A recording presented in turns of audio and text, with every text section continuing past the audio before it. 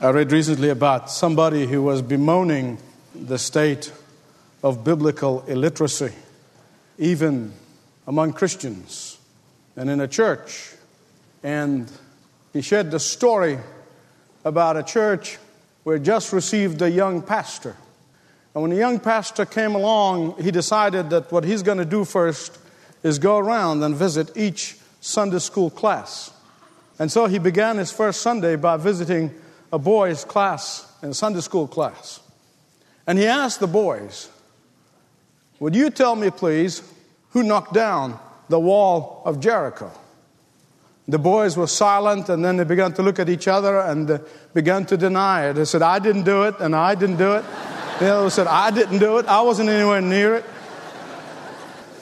The young minister was absolutely appalled. He was disgusted. He couldn't believe the lack of biblical knowledge, the biblical ignorance. And he called a parish council meeting. So he went to the council meeting and he began to tell them what had happened. He said, "I went to this Sunday school class for boys and I asked them who knocked down the wall of Jericho, and none of them knew."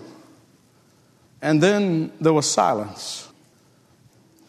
And finally, a veteran of disputes, church disputes. If I said to the minister, I said, "Now, minister, listen. It appears that this matter is bothering you. But I have known these boys since they were born. And if they said they do not know, they do not know. I believe them. Let's just get some money out of the repair and maintenance fund and fix the wall and get on with it."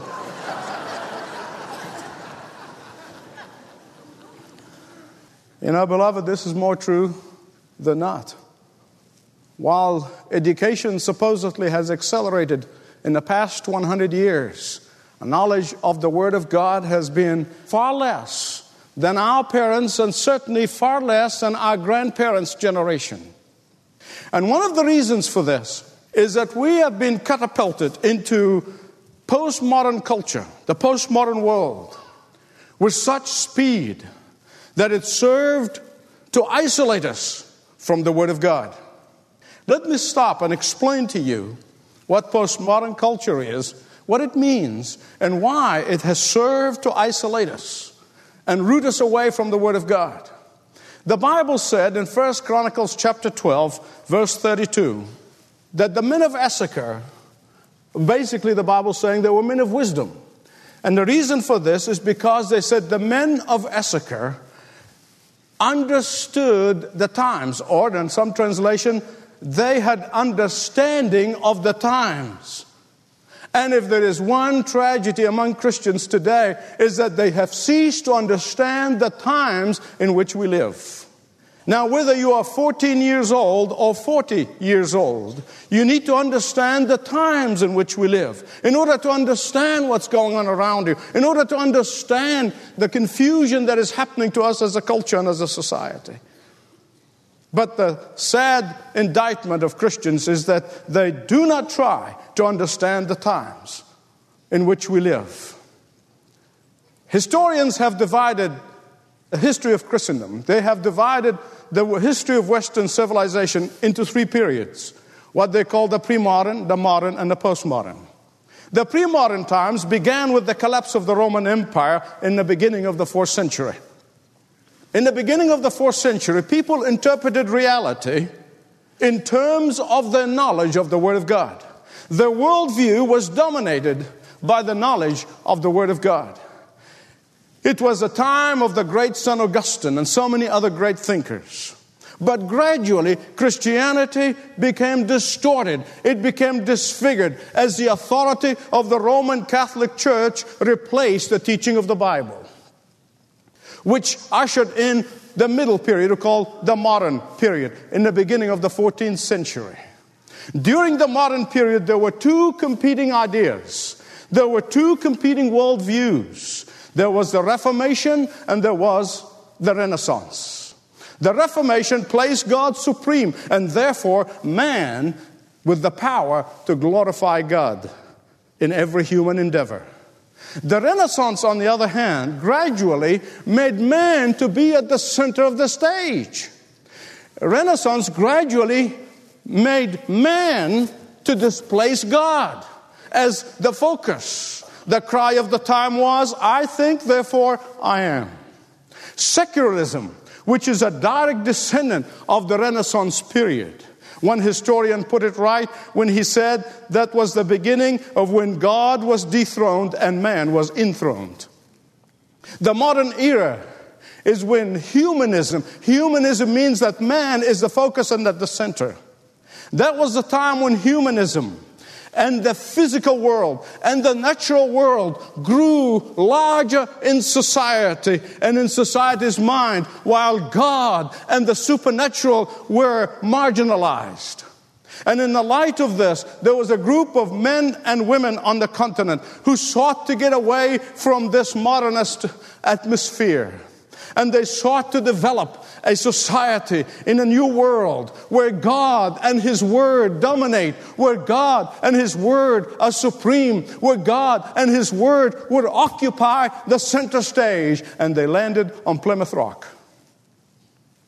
But by the end of the 19th century, the beginning of the 20th century, came the attitude that man can do anything if he puts his mind to it. And that was the beginning of the postmodern period, the postmodern era. Postmodernism did not begin in the 60s as a lot of people think. It really hasn't.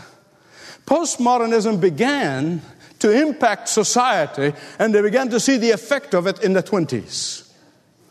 Postmodernism thinking that has been sweeping right across, marching right on since the 20s, have now dominated the air that we breathe, has now filled the atmosphere. When you say, well, how do I understand that? Let me characterize postmodern thinking for you. The pursuit of truth is meaningless. The idea of morality, it's an obsolete. The concept of authority is outmoded. Honesty, well, that's just for the fools. Truth is relative. And by the late 20th century, beginning of the 21st century, here we are. Literally, our day is filled with impact of that kind of thinking upon our lives, your life and mine. It's in the movies that we see. It's in the television shows that you watch. It's in the books that you read. It's in the words that teachers teach. It's in the halls of academia. It's in the business world. It's in the courts of law. It's in the boardrooms. It's in the shop floor. And yes, it is in the church institution today. Everywhere you go, postmodern thinking has permeated the atmosphere. My friend, I want to tell you something. Listen to me carefully, please. We are exposed to postmodern thinking 16 hours a day. 16 hours a day. From the moment you wake up to the time you go to bed at night, you and I are bombarded by postmodern thinking. From the moment we wake up in the morning to the moment we go to bed at night, postmodern thinking is dogging us. And you say, how would I recognize that in my sphere of influence? I want to give you some examples. Let me give you some practical ways to recognize this in your life, whether you're in business, whether you're a student in school, whether you're a housewife at home. Here's the first thing. First symptoms of postmodern thinking that has invaded our culture.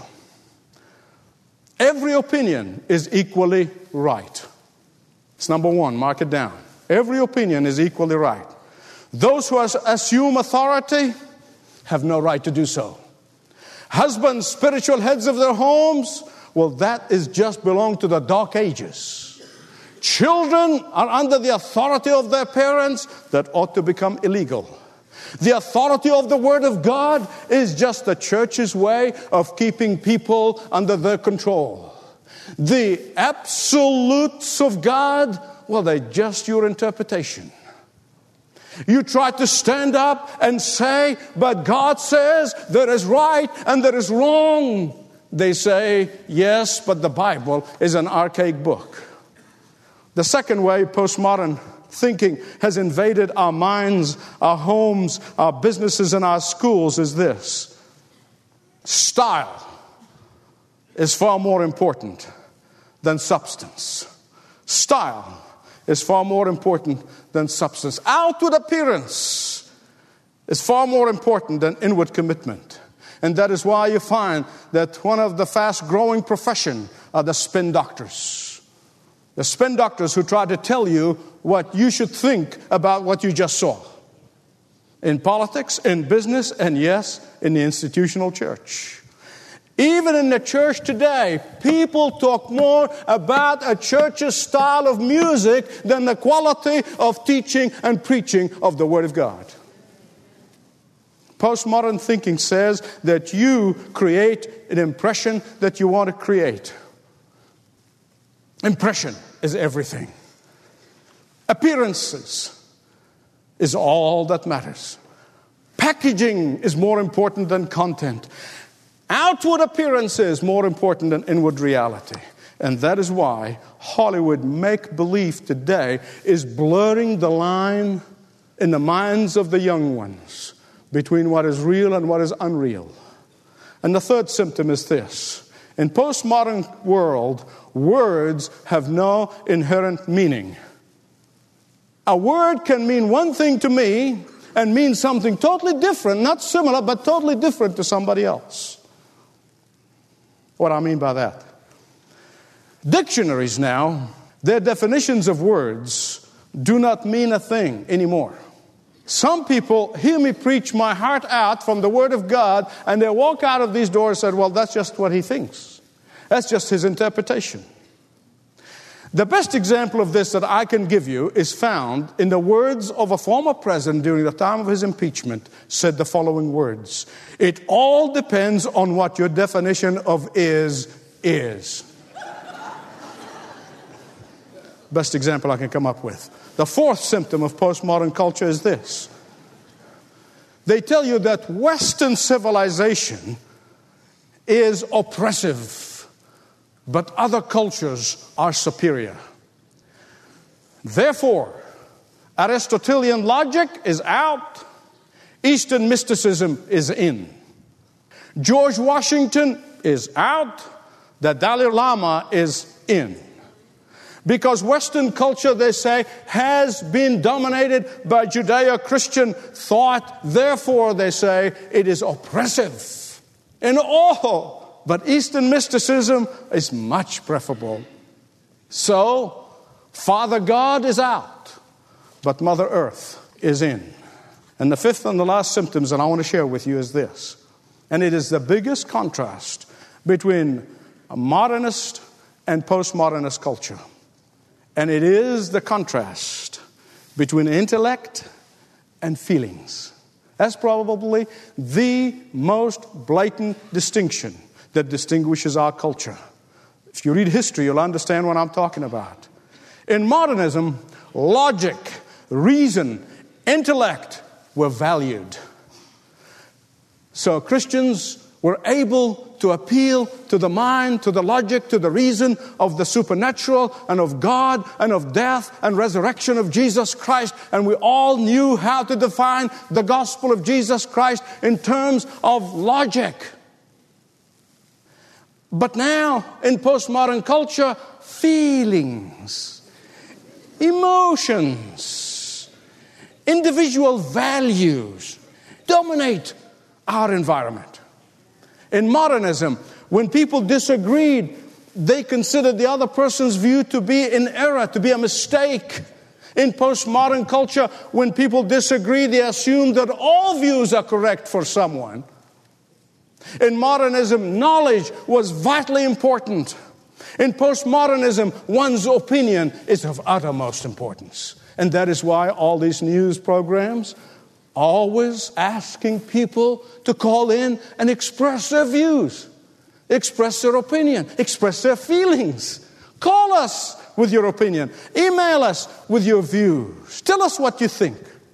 From issues of politics to issues of war and peace, to issues of making laws, they are not driven by what is right and what is wrong. They are not driven by what is true and what is false. They are driven by how people feel about it. Do you like it? Well, if you don't like it, then we better not do it. But if you like it, no matter how bad it is, okay, we'll go along. Beloved, I want to tell you something. Given all these pressures that is upon us from postmodern culture, no wonder, as I shared with you in the past message, less than 18% of all who call themselves believers, Christians, read the Bible on a daily basis. No wonder, with all that pressure that we are under, people have given up reading the Word of God, have given up understanding the power that's in the Word of God. They have given up the treasure of the Word of God. I want you to hear me right, please. There is no way on God's earth, listen to me, I'm making a strong statement. There is no way on God's earth when you are bombarded by the postmodern culture thinking 16 hours a day, day in and day out, and you come to church on Sunday for 2 hours hoping that those 2 hours are going to neutralize the impact that postmodern world has upon you. It cannot work. It's an impossibility. I want you to hear me right. This is important. Today, Satan is succeeding in neutralizing the power of the Word of God, just as he succeeded in the Garden of Eden in neutralizing the power of the Word of God to Adam and Eve. Back then, he brought doubt about what God said. Did God really say that? And today he's bringing doubt on what God said. Back then, he managed to convince Adam and Eve first and Adam, that what God said was not relevant to them. That what God said was inadequate for them and their needs. That what God said was not really for their good. That what God said was not really for their happiness. Oh, come on now. Who doesn't want happiness? And here's what he tells our culture, our day, thousands of years later. He goes to them and he comes to us. He said, do you want to be happy? Don't read the Bible. You can't be happy and believe this. Listen to what Donald Trump's second wife said. Marla Maples, you'd be amazed what I read.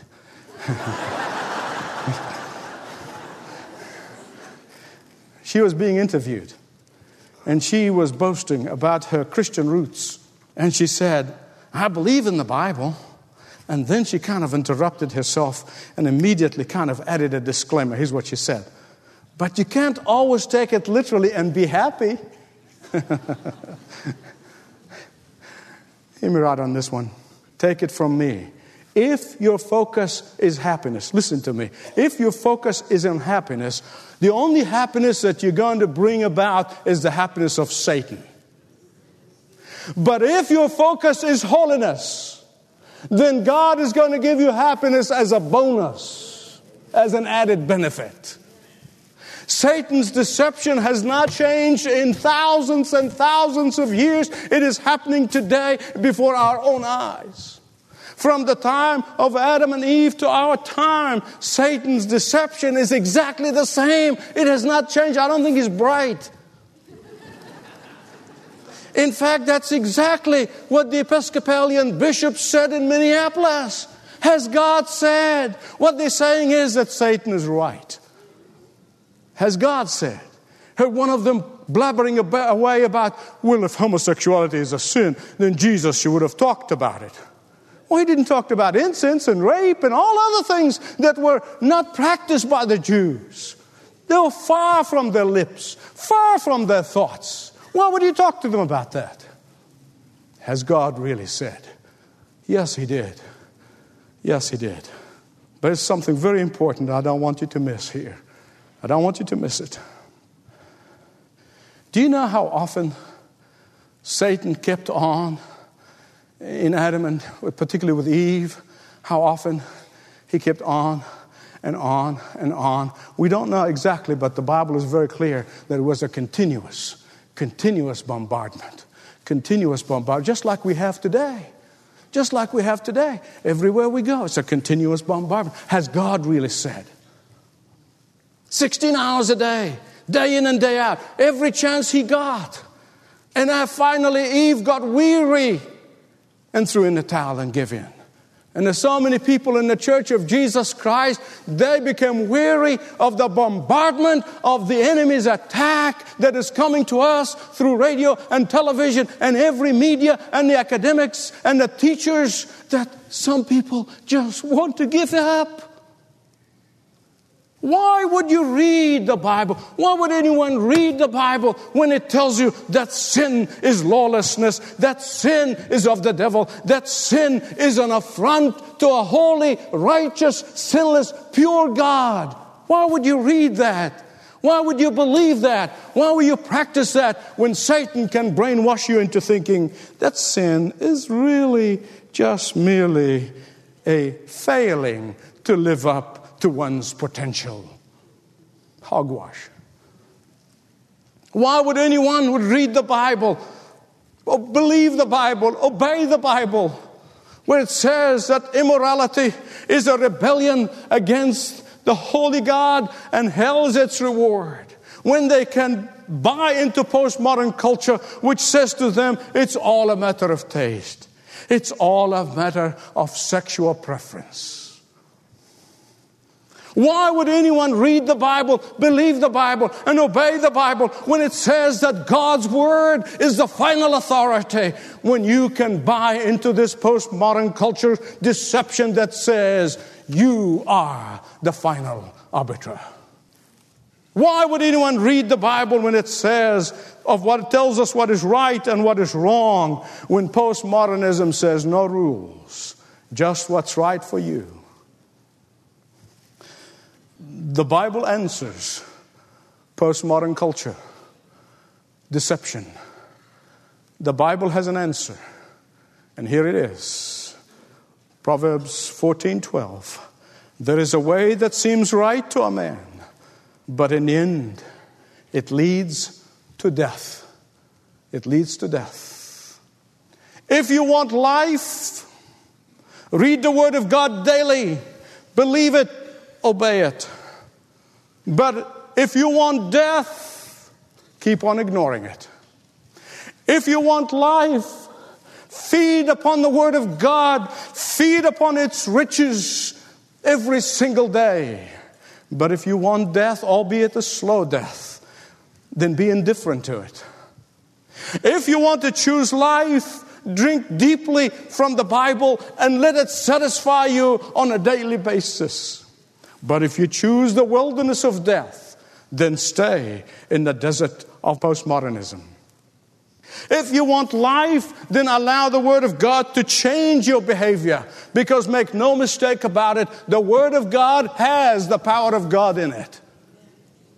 But if you want death, follow Satan's deception of doubting the Word of God, and it will take you all the way to hell.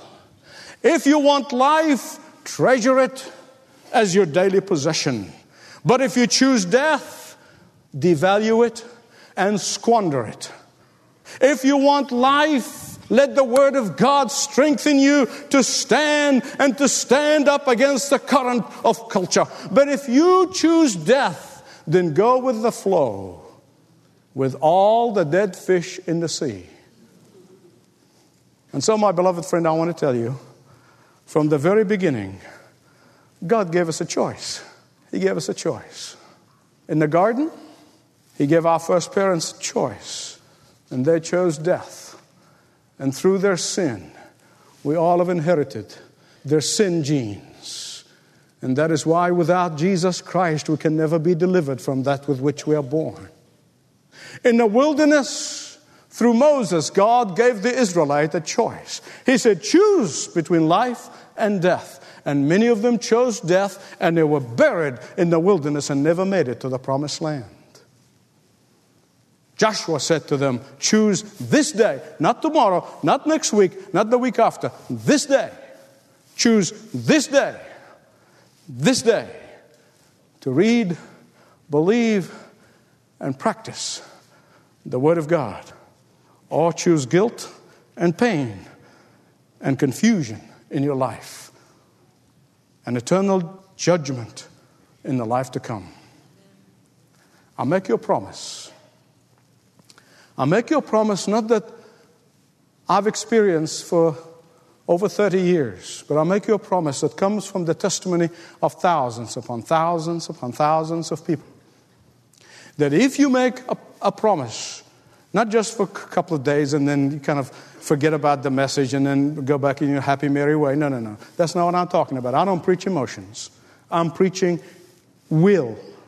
If you make the decision to read the Word of God, study the Word of God, obey the Word of God, I'll make you a promise.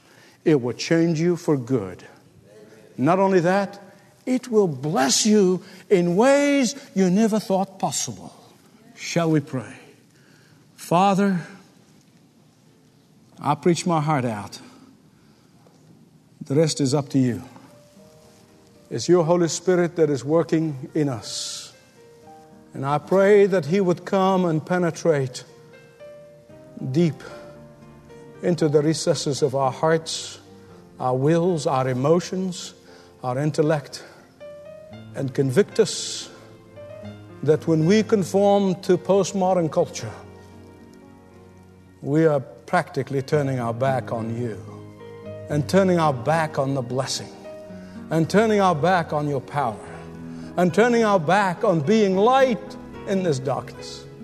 Oh, Father, I pray this in Jesus' name. Thanks for listening to this message from Dr. Michael Youssef, recently featured on Leading the Way. If you'd like to know more about us, please visit ltw.org. That's ltw.org.